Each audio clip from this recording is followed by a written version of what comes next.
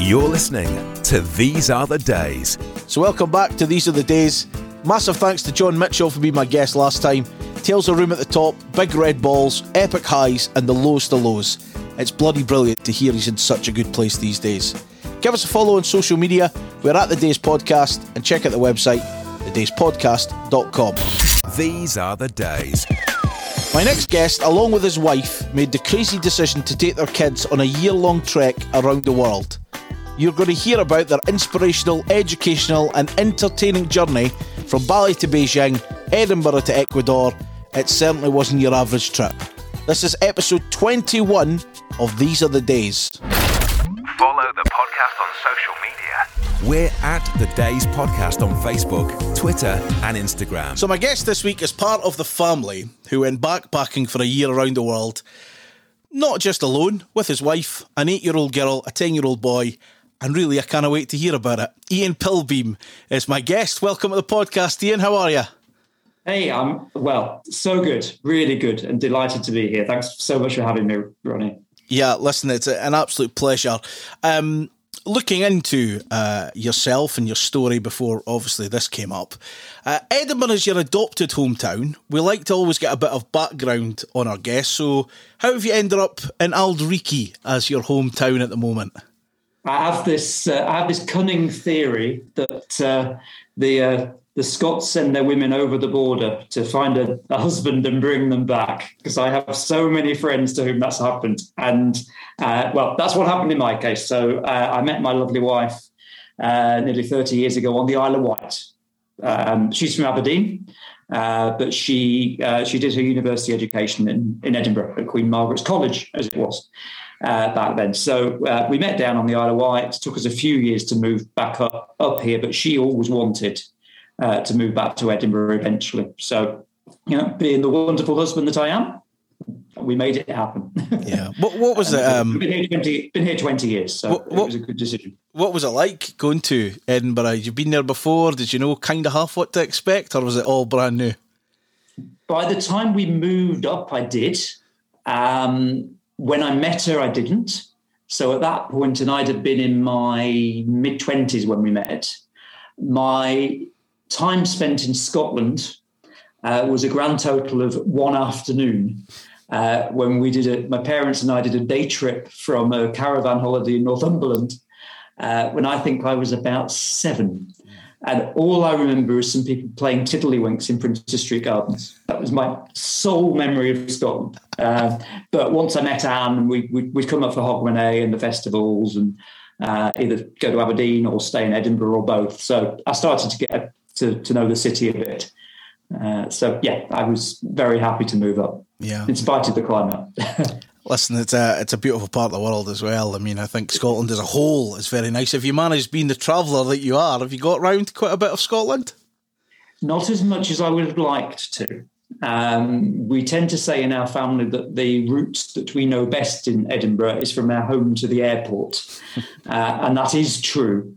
In fact, I guess that was one of the benefits of lockdown, was it forced us to not get on a plane so much and actually just explore where we live and discover not only every nook and cranny of Edinburgh, but also get in the car and head up north. So, exactly this time last year, year ago yesterday, I was driving from Alness, so Cromarty, up the east coast, right across to the northwest tip of Sutherland, which was glorious, absolutely glorious. So yeah, there's much more to see, but we'll cram it in. Is there anything you would really recommend? Like if someone's not been to Edinburgh and you found it last year, what's something they've got to do or place to go? I actually found Edinburgh's famous for the Seven Hills, and I've frequently taken visitors up Calton Hill. And earlier this year, back in February, March time, we unfortunately had dry rot at home and had to move out for 6-7 weeks, which is when I finished and launched the book, which we'll come on to, I'm sure. And just going up Calton Hill for dawn and for sunset and actually it was snowy at the time. Just stunning, absolutely stunning. So that's a place that in the area of Edinburgh where I live, it's the other end of town. So really, really good to explore that. But yeah, there's so many. I mean, there's so many wonderful bars and restaurants and cafes in Edinburgh, and little Vennels and all the rest of it. It's a wonderful place. Just nice to walk around. Yeah, it really is, especially on a decent day, because we're well known for our weather now and again. But anyway, obviously we'll cover, before, during, and after of the trip. We have to start. Where did the trip become an idea, then reality? So we were sat in a bar. Good start. All the best stories start with we were sat in a bar. So we were sat in a bar, and the kids were 7 and 9 at the time. And this bar was in southern Turkey, and we were on a traditional package holiday. And I said to the kids one night, "Where do you fancy going next on holiday?" And they said, "Can we have a think about that, Dad, and come back to you?" I guess it was probably Daddy at the time. So, okay, fair enough, kids. So the next night, same bar, I asked them the same question again, and they produced a sheet of paper. And on that sheet of paper was a list of 10 countries. And each of these countries was inspired by animals, because kids at that age all love animals. So we had China panda bears, we had Australia kangaroos, we had Madagascar lemurs, Peru llamas, Africa lions, etc. And Cyprus, for the sole reason that my daughter's nursery teacher, Mrs. Calamides, had retired to Cyprus and she wanted to go and see it. So Cyprus didn't make the list. But okay, interesting list. Quite like the look of that myself. And then there was a conversation between my wife and I, which was basically, I wonder if you can get a round the world ticket for families. Now, neither of us had done that kind of gap year thing when we were students, not interrailed or anything. But I wonder if you can. So this is 2007. So there was a dial-up computer that you had to almost feed the meter in the bar. So the next morning we did that and discovered that you could. And the crazy idea very quickly germinated into a plan. And within 3 weeks of getting back from that holiday, I was negotiating my exit from a secure, well-paid HR director role that I loved. And this was, we'd not heard of Lehman Brothers at that point in time. So there was no sign of the economic crash of 2008-9 that was to come. But quit the job and left at the end of November. We decided to let the kids complete the school year. So I headed off to Sri Lanka for 3 months to do a voluntary project in the heat of their civil war. There were lots of bombs going off all around me. But I wanted to learn how to travel because I was going to be responsible for taking my kids around the world for a year. And then came back from that. We rented the house down, packed it out, packed everything away, and off we went. So, yeah, it was crazy conversation that just turned out to be quite literally the best thing that we have ever done, individually and as a family. Yeah, I mean, it's like anything. There's so many questions. People listening to this will have so many questions as well. So hopefully we capture them all. But when you got the list from the kids, did you then try to plan out those 10 initially, or did it quickly just go, let's just go around the world? Let's just make it easy on ourselves. I spent many, many, many hours planning and researching. The internet in 2007 was not what it is now. And in one sense, that was probably a good thing, because you just imagine how many rabbit holes you could go down now. But there were enough. And I remember one day, for example, starting at 5 a.m. on the laptop and still being there at 6 p.m, just a straight stretch of 13 hours research. And the way an around the world ticket works is you have to go in one direction. So you're going to either clockwise or anti-clockwise, and you pick a number of continents. And then within each continent, you have a number of sectors that you can use, a number of flights that you can use. So we opted for 4 continents and then tried to work out, yes, being informed by those 10 countries, which I think we went to probably 7 or 8. I think Canada polar bears was another one we passed on. And we kind of parked North America because just thought it was going to be very expensive, and we can kind of go to the States anytime. Europe was obviously out for the same reason.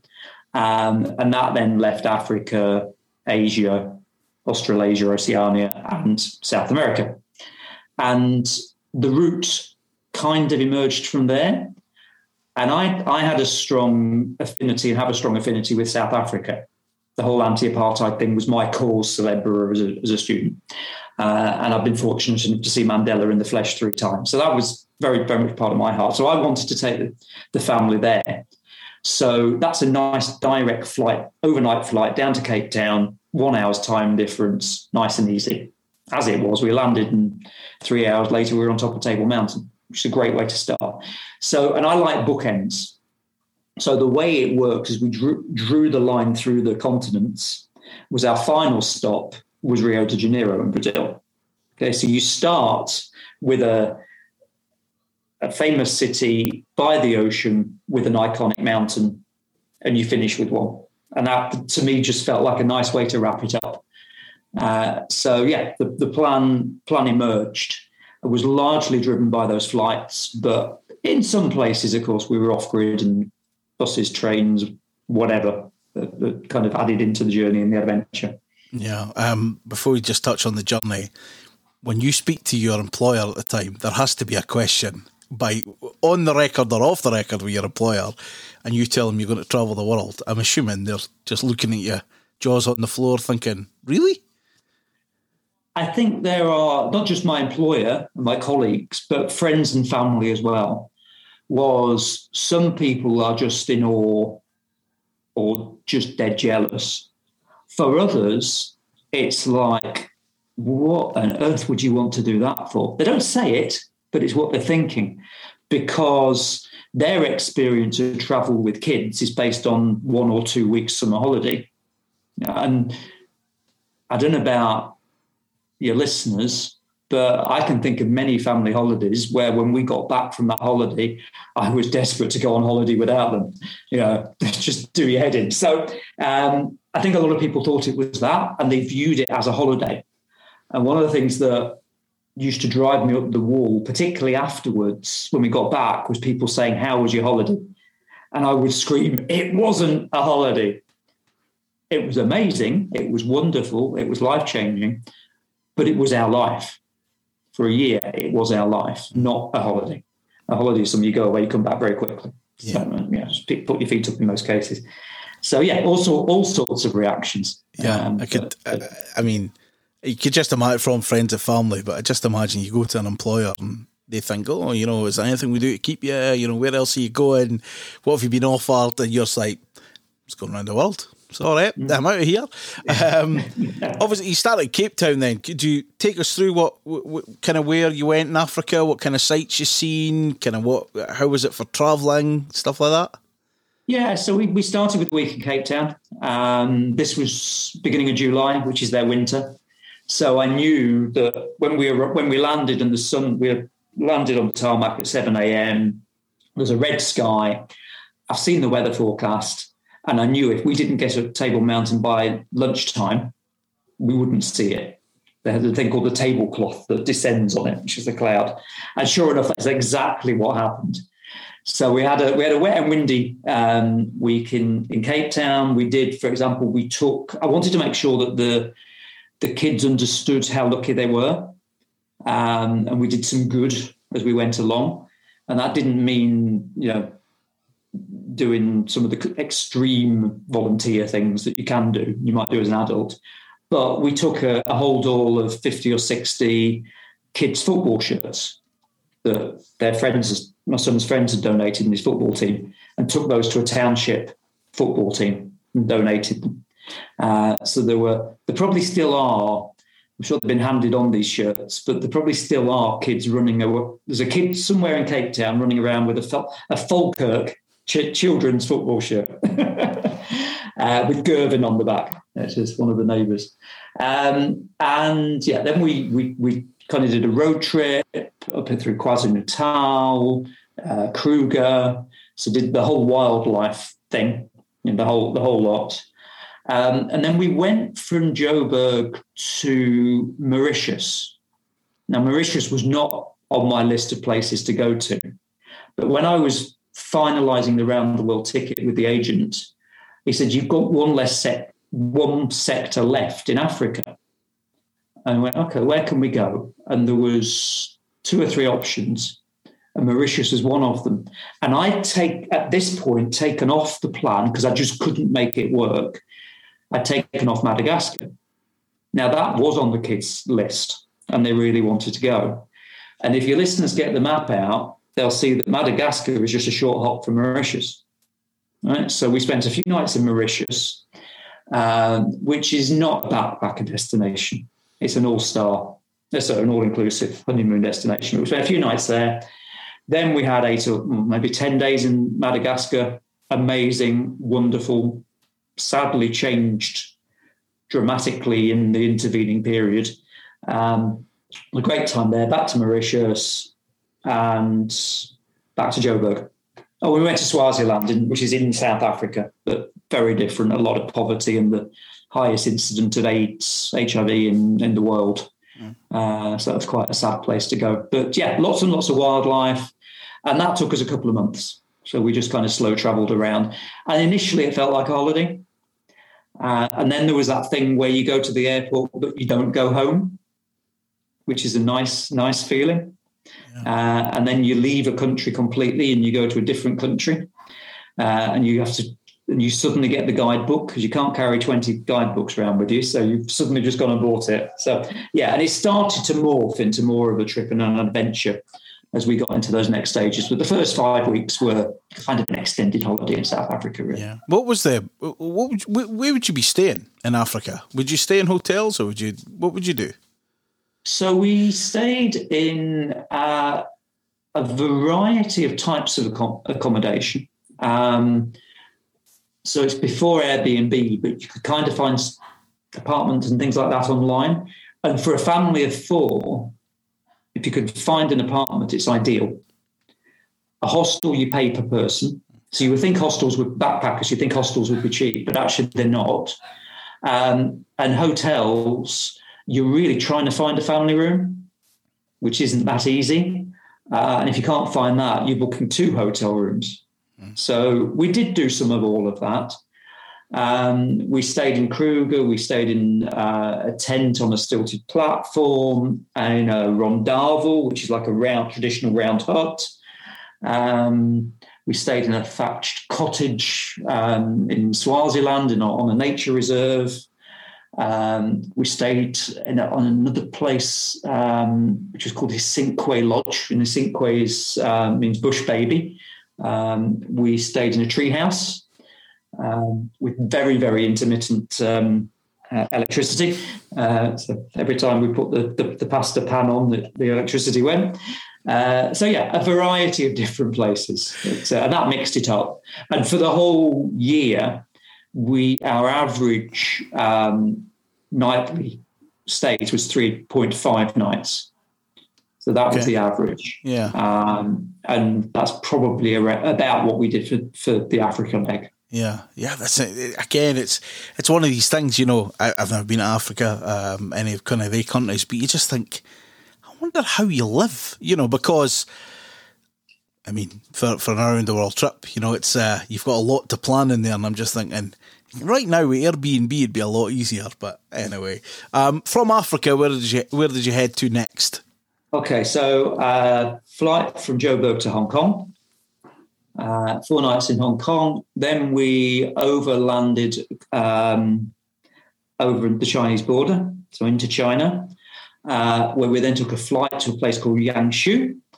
It's got a stunning karst limestone countryside, and then to Beijing.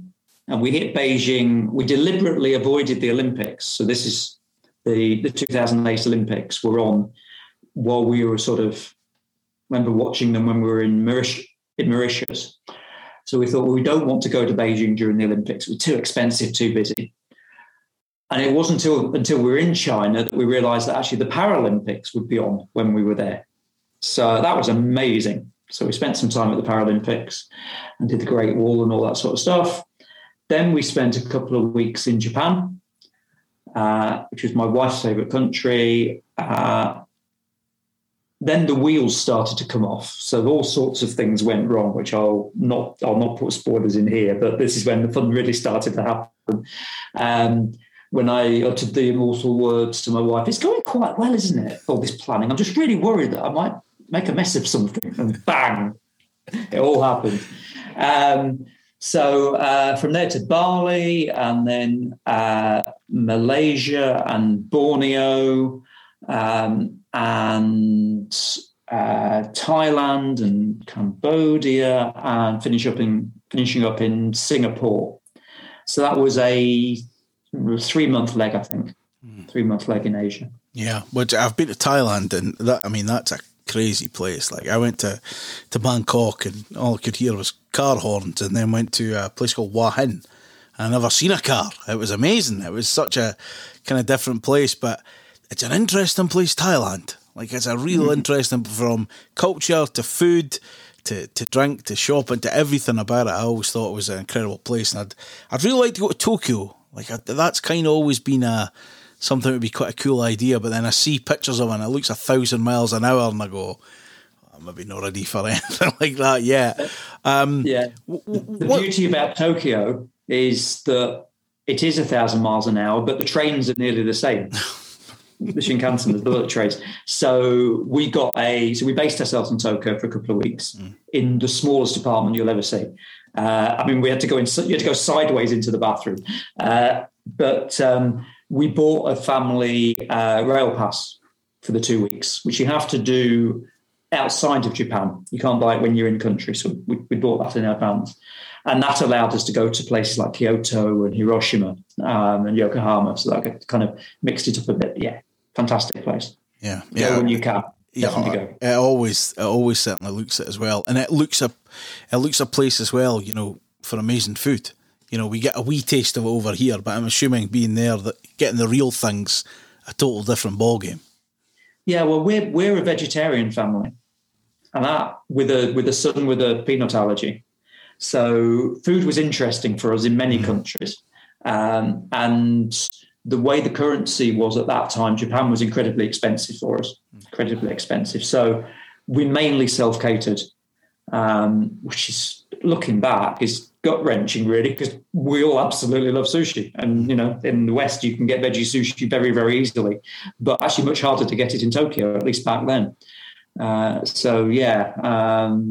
few pasta meals again. Pasta with tomato sauce was a very regular culinary experience in the Pilbeam household, wherever we were. Yeah. For the kind of Asian leg, what was your favourite country? Or what was your favourite bit of that leg, maybe? The bit I'm not going to tell you about because I didn't think it would happen. Okay, so it would be a spoiler for the book. It's fine. But there was a location that I thought we weren't going to be able to get to that I really wanted to. Okay. And in the end we did, and it was off the planet. And if you think Thailand's out there, I'll say it, Cambodia. Right? If you think Thailand's out there, Cambodia is a different level because it hasn't westernized to the same extent. And again, probably in the decade since it has a bit more. But we did, I'll just tell you this a little bit. So we did a land crossing from Thailand into Cambodia, there and back.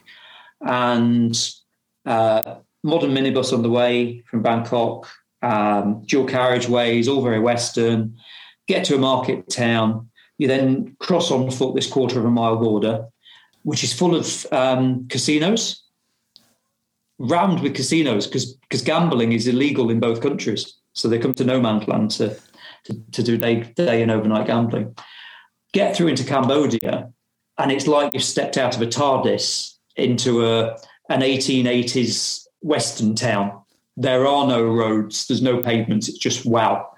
A fascinating experience. Yeah, Thailand's an incredible place. If you've never been, get yourself, and then get to Cambodia, and we'll get an even better experience. Are you about 6-7 months into this now? By then, was it kind of like that? And then where did you go next? So this takes us to the end of November. Okay, so Christmas is on the horizon. Yeah, so we started on the 1st of July, so we're 5 months in. And the reason I can say that with certainty is next stop is Australia. So we spent 3 months in Australia. It was supposed to be less, but we shortened Asia and took out Vietnam, which was on our plan, because of my son's nut allergy. He just wasn't eating enough. My wife's a dietitian, by the way, so we were very food aware, and she was looking after us in that respect.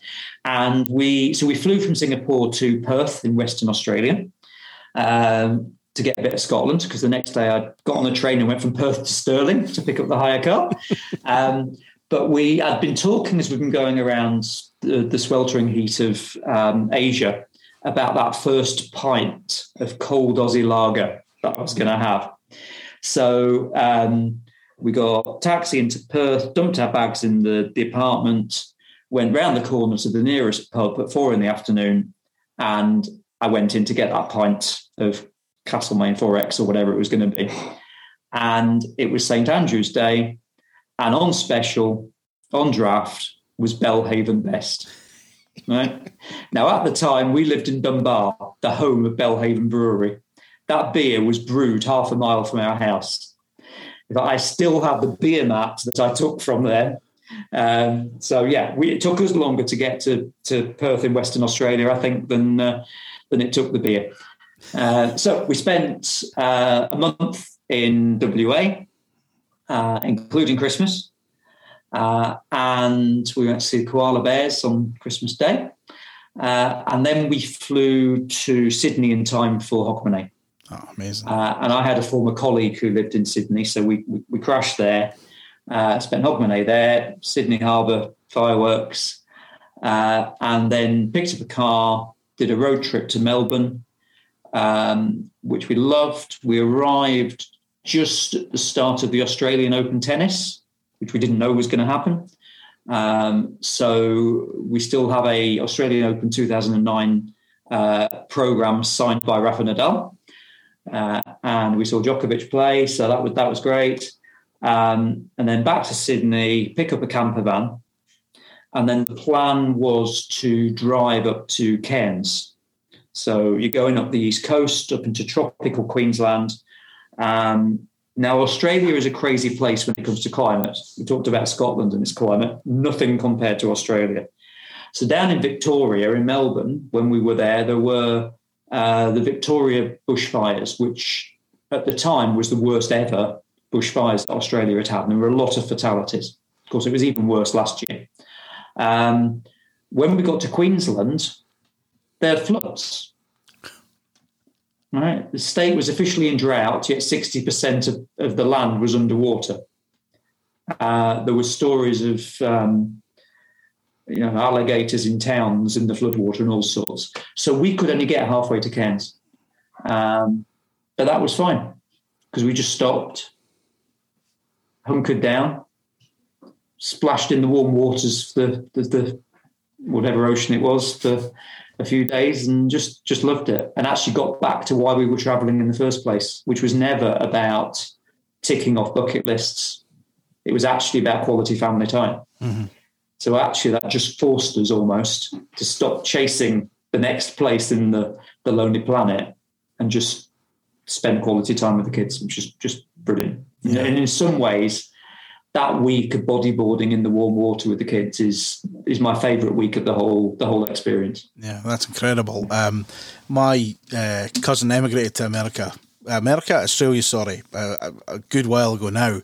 And every Christmas Day when I see his photos at the beach with the sun and loads of people there, I just think it's so bizarre. Did you see anything like that, or were you just doing your own thing? Because I just think it's so random, like for us, because we're hoping for snow. We did, we're desperate for it. Whereas they're like, I'm off to the beach. I'm going to surf. Yeah, we struggled with Christmas. We're 6 months in. Now, a year is a long time to travel. It's a long time to be away on your own, let alone, or as a couple, let alone as a family. So there were points in the trip when homesickness kicked in for different members. Personally, I was a bit like your brother. I was delighted to be in the sunshine for Christmas. Right? It was great. But the rest of the family really struggled with it. To be honest, they missed the whole run up. My daughter, she's 8 at the time, almost still believes in Santa. We're going to a pound shop, a dollar store to buy a crappy little Christmas tree and some decorations for $1. We're wrapping Christmas presents. Well, we can't buy anything that we can't fit in our backpacks. It's a very limited little bits of jewelry and things like that. And we're wrapping them in tinfoil and putting them under this tree. It's not the same, but yeah, it's all part of the experience. Yeah, and to see the kind of Sydney Harbour kind of fireworks would be an amazing way to bring in the new year. From Australia then, where do you head next? So we then head to New Zealand, not illogically. Mm-hmm. We arrived in New Zealand expecting to spend 3 weeks there, and within 2 days doubled it because we just loved it so much. And again, we were travel weary by this point. We were travel weary. And New Zealand re-energized us in many ways. We were fortunate that my wife had a colleague who was on a 2-year placement out there, so we could stay with them initially, and that was helpful. And we split our time between the North and South Islands. And of course, it's, if any you listen, I know, have you been to New Zealand? No, Australia's certainly on the list. That would be amazing. Right. And New Zealand would be pretty cool as well. Yeah, there's a strong affinity between New Zealand and Scotland. It felt like home, except their volcanoes aren't dormant. But yeah, it felt very familiar in terms of its landscape and its culture. Yeah. So yeah, we loved New Zealand, but there were moments there when we thought, you know what, we're tired. Should we just go home? Should we pass on South America and just go home from Auckland? And if we'd not had our house rented out and therefore would have been homeless when we got back, I think we might have done. Honestly think we might have done, which would have been a most colossal mistake. But just part of this travel fatigue that inevitably kicks in when you're moving all the time. Yeah, because I was going to ask if there was a point that it just maybe did get too much for yourself or whatever. Because it's like you're saying, it's those sacrifices you make back home. Because I say, if you go back and the house is up for rent for another 4 months, what are you meant to do? Like, what are you meant to do? Do you then just you obviously push on through and then keep going with the adventure? Something maybe happens as well, and then was it from there to South America you then went? It was, but the other point that's worth bearing in mind is what was happening in the world at this time. So there was a moment, for example, in Japan, which was 3 months in, when we watched the world's economy just fall to pieces. Of course, yeah. Right? So I've quit this secure job. Yeah, my wife's on a 0 hours contract with the NHS. And I actually applied for a job at that point. And I said to Anne, look, if I get this job, then maybe I can negotiate a delayed start and we can just finish this trip in 3 months and go back. Or maybe I go back and you keep going with the kids. Now, thank goodness, the headhunting agency that were handling the job, when I asked them whether they would interview me by video conference, they said, no, we've got plenty of candidates. We'll pass, thank you. Right? So they didn't want to interview me by Skype. Ironic, given the world we now live in, of course, and we would do everything by Zoom. So we had to keep going at that point. But you just, in our case, we didn't have an option to go home, really. There was another family because we got to know a few other travelling families and made some lifelong friends through that. There was another family who they left Washington, D.C. Almost on the same day we left Scotland. And they went in one direction. So they went to South America first. And then Australia, Asia, Africa was their route. And obviously we were going the other way. So we corresponded and we actually met them on the steps of the Sydney Opera House on New Year's Day. And spent 2 or 3 hours chatting with them. And everything that we were feeling, they were feeling, which was really great. The dads, we talked about the pressure of planning and trying to get everything right, because if your kids weren't happy, you book somewhere that's horrible, your kids aren't happy, and just ruins the whole thing. The mums talked about how stroppy kids can ruin even the most amazing place. They'd been to Machu Picchu, and a hormonal 13-year-old had just had one of those days and destroyed the experience for everybody. So we shared all these stories. They went home a few weeks later. Oh, wow. They just had enough. Yeah. Maybe 7 or 8 months in. But I'm so glad we didn't, because you're right, we went to South America next, and it was an amazing experience. Yeah. And when you go there, you're what, a few months from the end, or because you obviously stayed a little bit longer in New Zealand, didn't you? Yeah. So we're at Easter. Okay. At this point. So I deliberately wanted to get there in time for Easter, because I'd heard all about these amazing processions and everything else that they have in South America, and they do, but not in Chile, which is where we started. So we arrived in Santiago on the Thursday before Easter, and nothing happened. There was nothing. There were no Easter celebrations at all. We flew up to Ecuador on the evening of Easter Monday. Just as they finished amazing Easter celebrations. And we based ourselves in Quito, which is way up in altitude. We based ourselves there for a month. So this was when we're just like, let's just put some roots down and just slow it down a bit. But used that as a base for a couple of side trips as well, so the Galapagos Islands and the Amazon. See how I just say these things quite nonchalantly, but they're quite amazing, really. I've done that. Been in the Amazon. Yeah, it's okay. Yeah, I know. That's what we did. So we spent a month there, and then we headed down into Peru and did the same thing. We based ourselves in Cusco, which is right in the heart of the Andes, and is kind of the gringo capital of South America. So it's a nice crossroads. So lots of backpackery stuff and cafes where you can get Western foods, but also an intensely cultural experience. It's kind of the heart of the Inca Empire.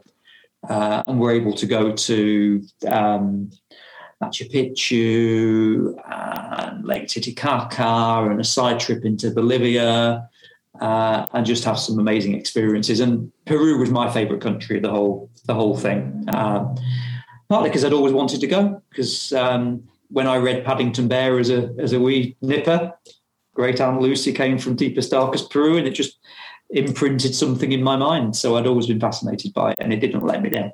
Yeah. So we did that, and then finished off with those few days in Rio. Yeah. When you're obviously you started this journey, near enough 12 months beforehand. You've got to that point where you've extended stays, you've shortened stays, you've hit that wall. You've hit the wall again. You've maybe hit a wall again. What was it like getting to Rio and seeing, that site? I mean, you said a little while ago, you started at an amazing place, getting to see an amazing, thing that if you see it on a picture, everyone's seen that picture. They could tell you where it is. What is it like then in Rio when you get to there for the last little small leg of the tour? Sadly anticlimactic. Oh, right. Two reasons. Rio's wonderful, and if I was to go again, I'd go in Carnival. I'd go in February and go in Carnival. 2 reasons. First of all, the weather was distinctly meh. Yeah. Right. We were there in their winter, because we're now back to that end of June. Yeah. Right, or middle of June, I think. So we were staying in Ipanema, just off the beach. So we've got Ipanema Beach, Copacabana Beach. Stunning. But it wasn't the image that you have of the bronzed bodies and all the rest of it.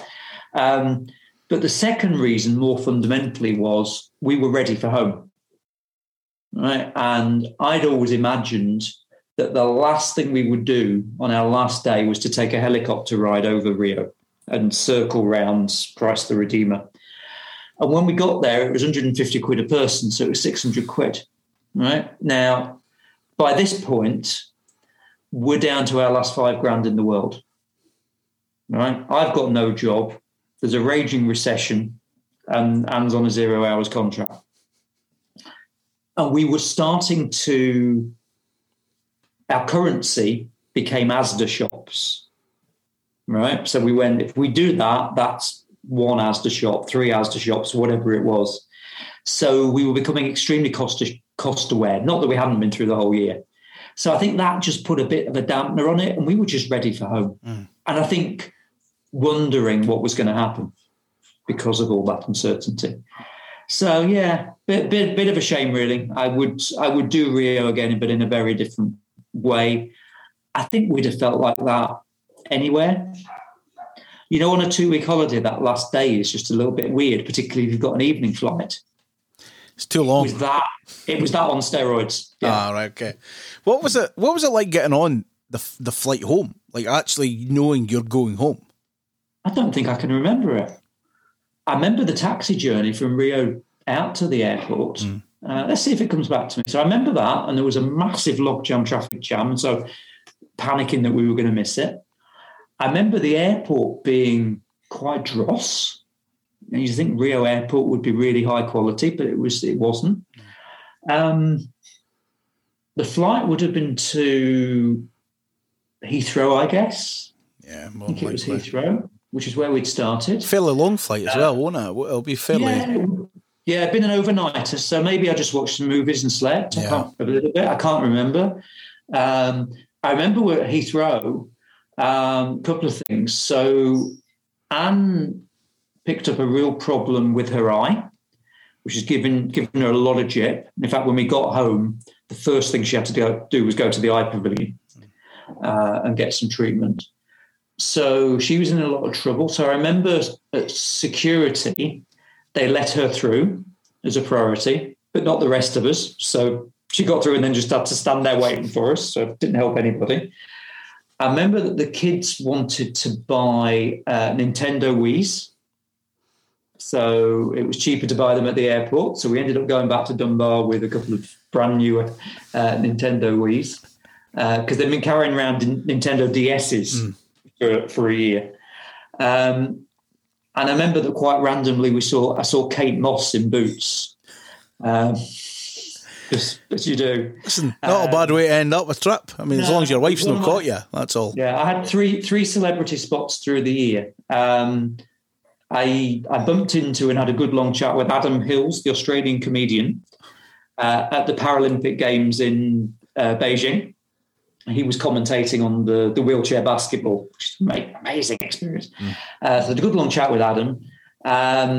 I didn't chat to, and I wish I had actually, but I was stood next to Neil Finn from Crowded House in Auckland Airport when I was buying a coffee and he was buying a bacon butty.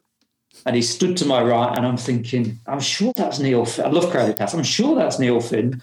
And as he went to pay, I glimpsed at his bank card, and sure enough, it said Mr. N. Finn. And I so wish I didn't want to bother him. Kate Moss was the last of the trilogy of celebrity spots from a year away. Yeah, that's incredible. Over the trip, and it might be hard to nail down and whatever, but did you have a kind of favourite food or anything that you tried, something you'd never had before, or something that surprised you? Or something, I was going to say something a bit different. Of course it was a bit different. You're around the world. Yeah, so very limited. We were, in many cases, very limited by this vegetarian diet. So we ate a lot of pasta with tomato sauce. When we ate out, it was mainly pizza. In some countries, that's a very loose definition of what pizza was, particularly Madagascar springs to mind. So we had all sorts of variations on a theme. But I am going to pick two. The first is Thailand. Thai curry, wonderful, absolutely, very different from what we get over back in the UK. So we loved that, and we went to a Thai cookery class on an organic farm and learned how to make it, and never done it since. But the cookbook is still at home somewhere. And I'm going to pick a liquid food. So in Western Australia, in the Margaret River area, the wine is to die for. and we made good use of it. Quite right. Yeah, after a month in WA, we had to go on a teetotal calorie cutting diet because it had its impact. But yeah, amazing wineries. So we toured round and on one occasion annoyed the kids massively by saying, "Tell you what, kids, just go and sit on that bank and do your diaries." And 2 hours later, we emerged. Yeah, we'll touch on that, the diaries and stuff. Before I get to that, one question I know people will be asking. What was in your backpack? We took less for a year than we would have taken on a 2-week holiday. So every item had to work. We had maybe 3 or 4 shirts. Our clothes would be on like a 4-day rotation. Mm-hmm. We would have had we had 6 months worth of vitamins. Again, dietitian looking after us, and the other 6 months were mailed out to my friend in Australia. We picked them up halfway. We had leech socks. We'd have had 2 pairs of shoes each, so a shoe and a sandal. Walking zip-off trousers, so you got short and long trousers. So here's the thing, 2008-9, there was no such thing as a Kindle. So we'd have had a guidebook for the country we were in, and we'd have tried to have a couple of books for the kids. Yeah. And then we'd be going to charity shops and trying to find more as we went around. We'd have had a packet of Uno, probably some times table books to kind of keep the maths going. Mm-hmm. Kids' diaries, as you said, and they travelled with us. And then as the trip progressed, we'd pick up little bits and bobs from different countries, and we'd carry those for a while. And then every 3 months, we'd do a mail back to the UK and lighten our load. Apart from in the last leg, the South America leg, where we carried that stuff around us with us. So the last few weeks, for example, we're carrying a hammock from Bolivia and wall hangings from Ecuador and all sorts of stuff. So it got heavier and heavier as we got towards the end. Yeah. But yeah, we had to travel very light. Yeah. And like I say, before technology as well, make life a lot easier. Obviously, it's a family trip. It's not just you and your wife. You've got an 8-year-old girl and a 10-year-old boy. Obviously, the first thing is you've got to take them out of school for an entire year. I mean, I'm assuming they just, they're young enough to be out of school and really let the world teach them a lot of things, I imagine. That's absolutely spot on. Put quite simply, the world was their classroom. And they learned more in that year. So they missed P4 and P6. They learned way more in the world than they would have learned at school. And the school understood that, actually, to be fair to them. They were shout out to Dunbar Primary School. They were brilliant about it. The kids had to leave the school, so they came off the register and then re-enroll. My daughter got back into the same class. My son went into P7 in a different class. But actually that was quite good because that's transition year to high school anyway. So he got a new gang of mates, which stood him in good stead. But yeah, they learned that they're old enough to read, write, and assimilate. Mm-hmm. And they've got maths as well to a decent level. So we just layered on top of that, really, whether it was a history lesson or a biology lesson or a geography lesson or whatever it was. They learned as we went around. And they also learned a lot of soft skills, about uncertainty and things changing and resilience and, just all sorts. And they became each other's social circle as well for pretty much the whole year, which created an incredibly tight bond between them that we see till this day. And there's absolutely no doubt that when we made the decision to do this, and I described it to my wife as an investment. So it's an investment in us as a family and in each of us as individuals. And then I said, I've no idea what that means, by the way, but I guess we'll find out in about 10 years' time. Well, we're about 12 years now on, and absolutely we found out in terms of the young adults that they are and their interests and the life that they're creating for themselves, and indeed the life that Anne and I have created for ourselves. So massive impact. Yeah, it's fantastic. You've obviously mentioned the kids went into school when they came back.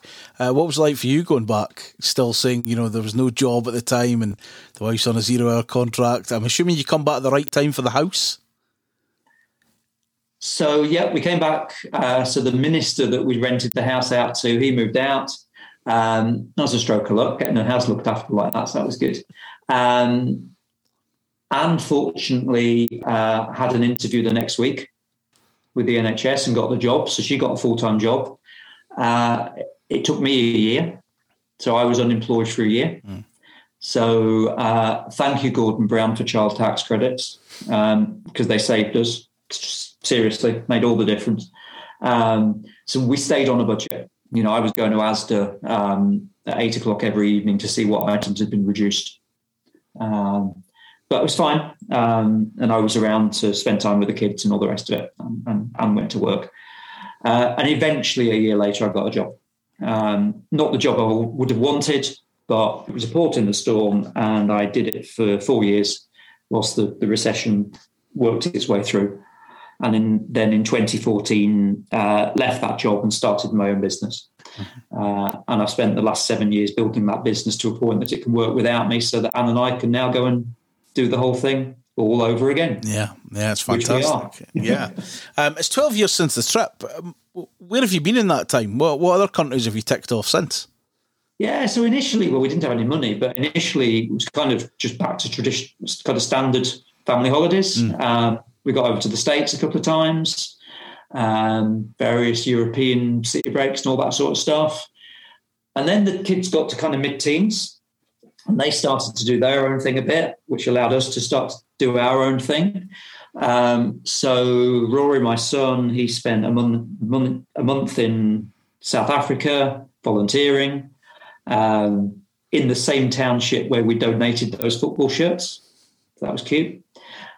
He spent 2 months volunteering in the Philippines the following summer, and solo travelled around India for a month. The following summer, he went to Mexico and Central America, solo travelling for the summer. And in Mexico, he met a young lady who he's now married to. And he got a Mexican lady. So he got married to a Mexican lady in Mexico this March. And they're currently now back in Scotland. So you can see how the trip's changed his life. Yeah, without a doubt, yeah. Yeah, my daughter, when she was 15, decided that she wanted to, the next summer, do a month's voluntary project in Ghana. So at the age of 15, she fundraised £2,000 and went to Ghana for a month. Sadly, a few weeks after she got back, she got glandular fever, which meant she never finished school. And after a short recovery from that turned into chronic fatigue syndrome, which she's had for 3 years. Most of the last 2 years have been a wipeout, and she's just been bedbound. But she's now making a slow but steady recovery from that, and we'll get out of it. And her interests are still very much informed by the trip and everything that we did. Yeah. So it's had a positive impact for her as well. Anne and I, to directly answer your question, were then able to do things like the Balkans. So we've done a couple of weeks in Croatia. We've done a couple of weeks in Montenegro. We've started a tour of former and current communist countries, not by design, but just the way it's gone. So we finally got to Vietnam. So we had 2 or 3 weeks in Vietnam. We got 2 or 3 weeks in Cuba. And even during the pandemic, last August, September, we did a 4-week tour of the Balkans. The Baltic states. So Estonia, Latvia, and Finland.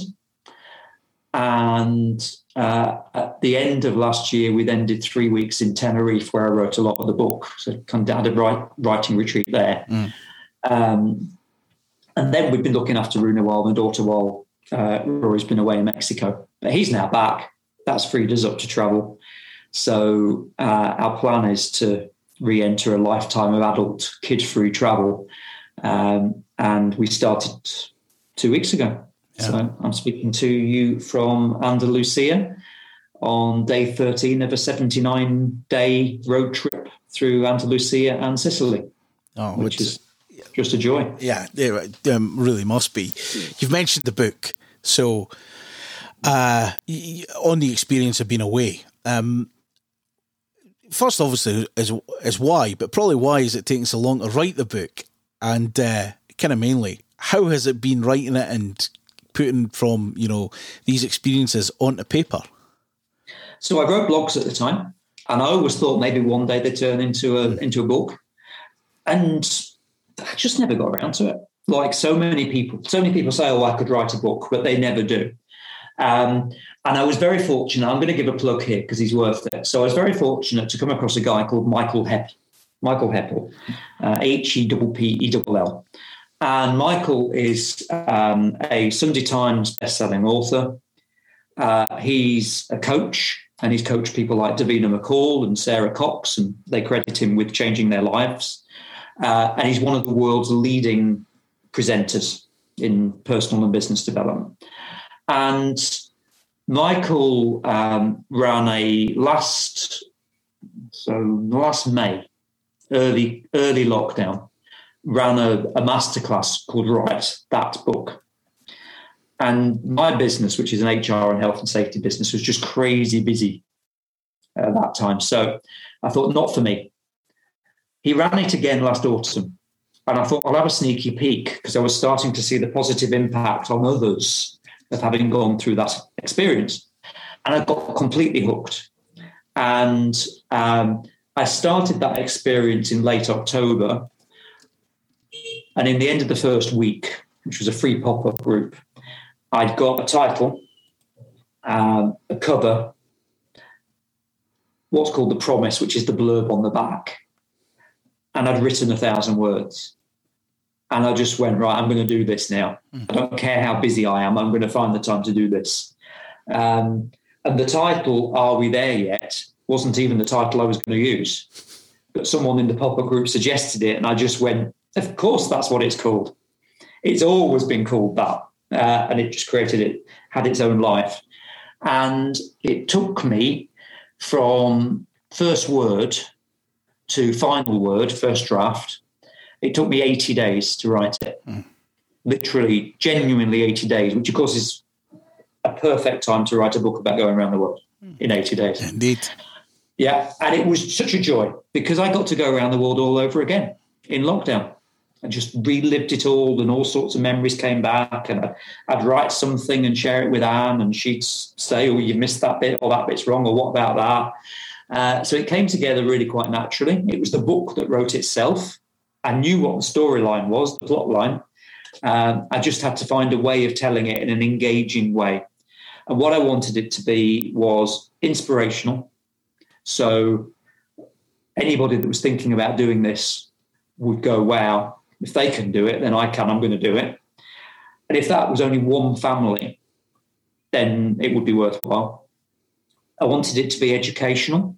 So I wanted the reader to understand what it's like to travel as a family, but also to get insights into the places that we were fortunate enough to go to. And I wanted it to be entertaining.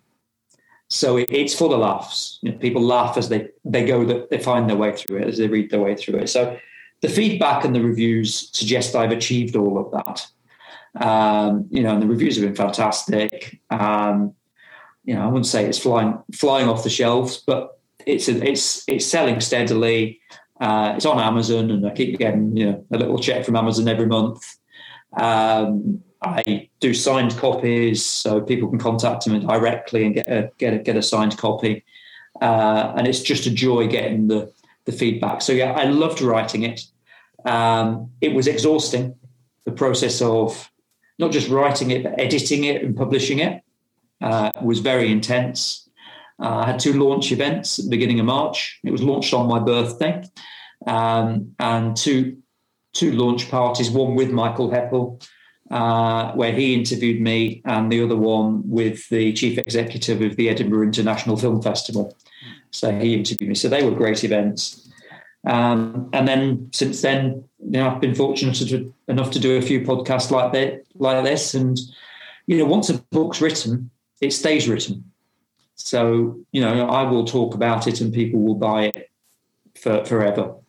And even if they don't, it exists. It exists forever, and it's there for my kids, their kids, and their kids. There's a permanent record of what we did. And I also recorded the audiobook. And that was a wonderful experience because might sound cheesy, might sound poignant, but I genuinely felt like I was talking to my unborn grandchildren. Yeah, and you heard my voice go as I said it. I genuinely felt that's what I was doing, because I've listened to recordings of my grandfather talk about his life long after he's been in the grave, and it still touches me and I still learn from it. Yeah. So hopefully I've given that same gift to future generations of my family. So, yeah, absolute joy to be able to do that. Yeah, without a doubt. And like you said, the feedback is really good. Like, I went on and looked at the Amazon reviews and you're like, oh, they're really good. And just to see what people are saying, if there's anything you could take out to mention. One thing I did like is how you put on Twitter that you'd announced you'd got your first 1-star review. Yes. It made me I felt like I was a proper author. Every author gets 1-star reviews, and I hadn't had any. And then somebody, I don't know who it was, but somebody didn't like it. And you can't please all the people all the time. So it wasn't somebody's cup of tea. Yeah, I just found it amusing because I think you've got to laugh at yourself as well, because at the end of the day, it's never going to be perfect, and it might sound weird that I say this, but if you were to get 5-star reviews from everyone, you'd think, really? Is it really? And it's regardless of podcast ratings and stuff like this, and the other podcast that we do and that I do on Dundee United, that's got like 4.6 out of 5 rating or something. I'm thinking, if it had been 5 out of 5, I'd be really worried. I'd be really worried. But it's those 1-star reviews that just make you laugh, and you think, well, I've written a book, you've no, so, it'll be all right. Yeah, absolutely. Yeah, no, I completely agree, Ronnie. And I found my voice when I wrote this book. I found a writing voice. I mean, I was always decent at English. I'm a son of an English teacher, so I've always been able to communicate reasonably well. But I found a writing voice and a style. And that was fun, finding that and learning how to write. And I mentioned we're travelling again. So yes, when the next pop-up group and masterclass came along in the summer, I joined it, and I decided to write a completely different kind of book.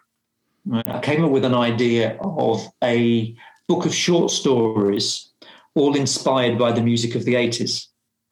And I started to write some, and I shared a bit of content with a few friends, and I went, it's not doing it for me. I'm not passionate about it. I'm not passionate enough to learn how to write fiction. Whereas I know I can write travel memoir.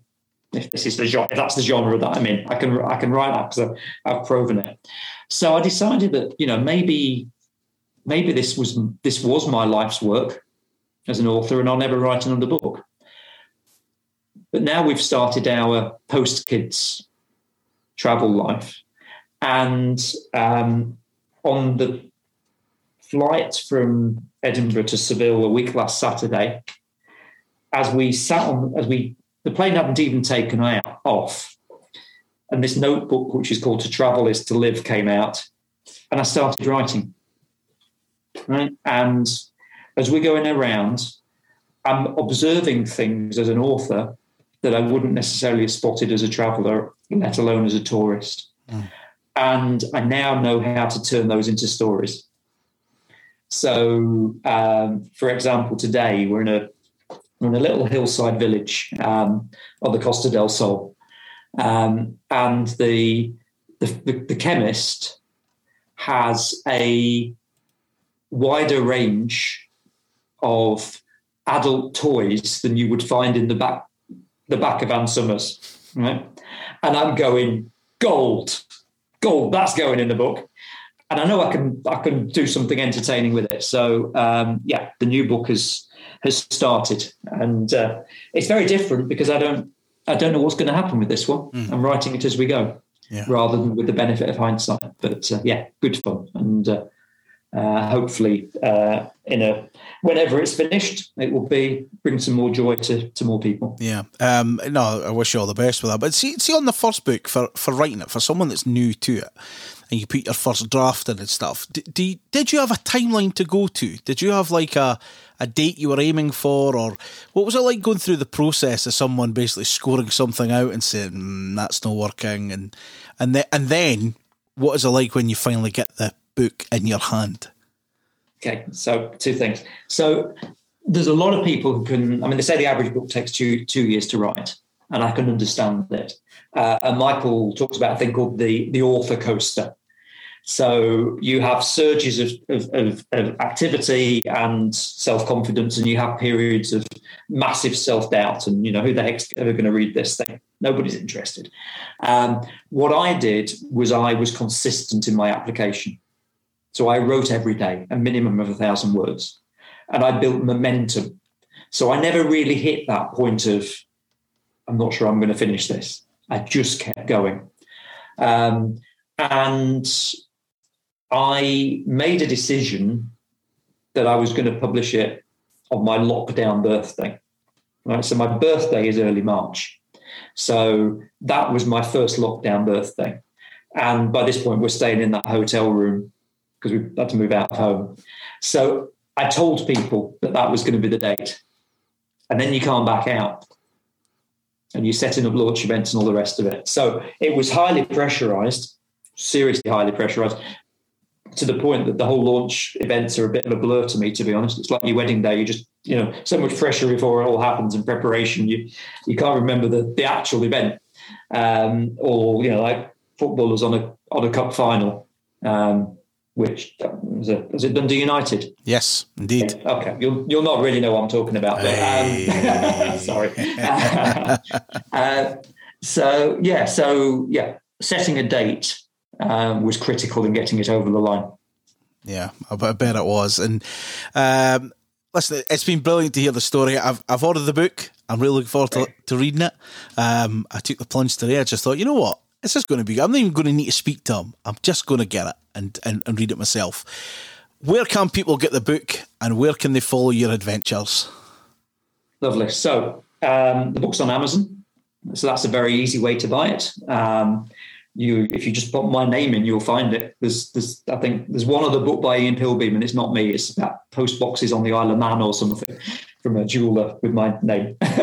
So while we're there on Amazon, if people would like a signed copy, then I'll just contact me directly, and I'll let you have my links, Ronnie, so you can share them. Of course. I'm on Twitter, on Insta, and on Facebook. So it can be tracked down through all those. And there's also a familytrippers.co.uk website as well. And people can get in touch there and also get a copy of the audiobook if anybody wants that. If you enjoyed this episode, please tell your friends about it and leave a review or a rating. If you didn't, then let's never speak of it again. These are the days.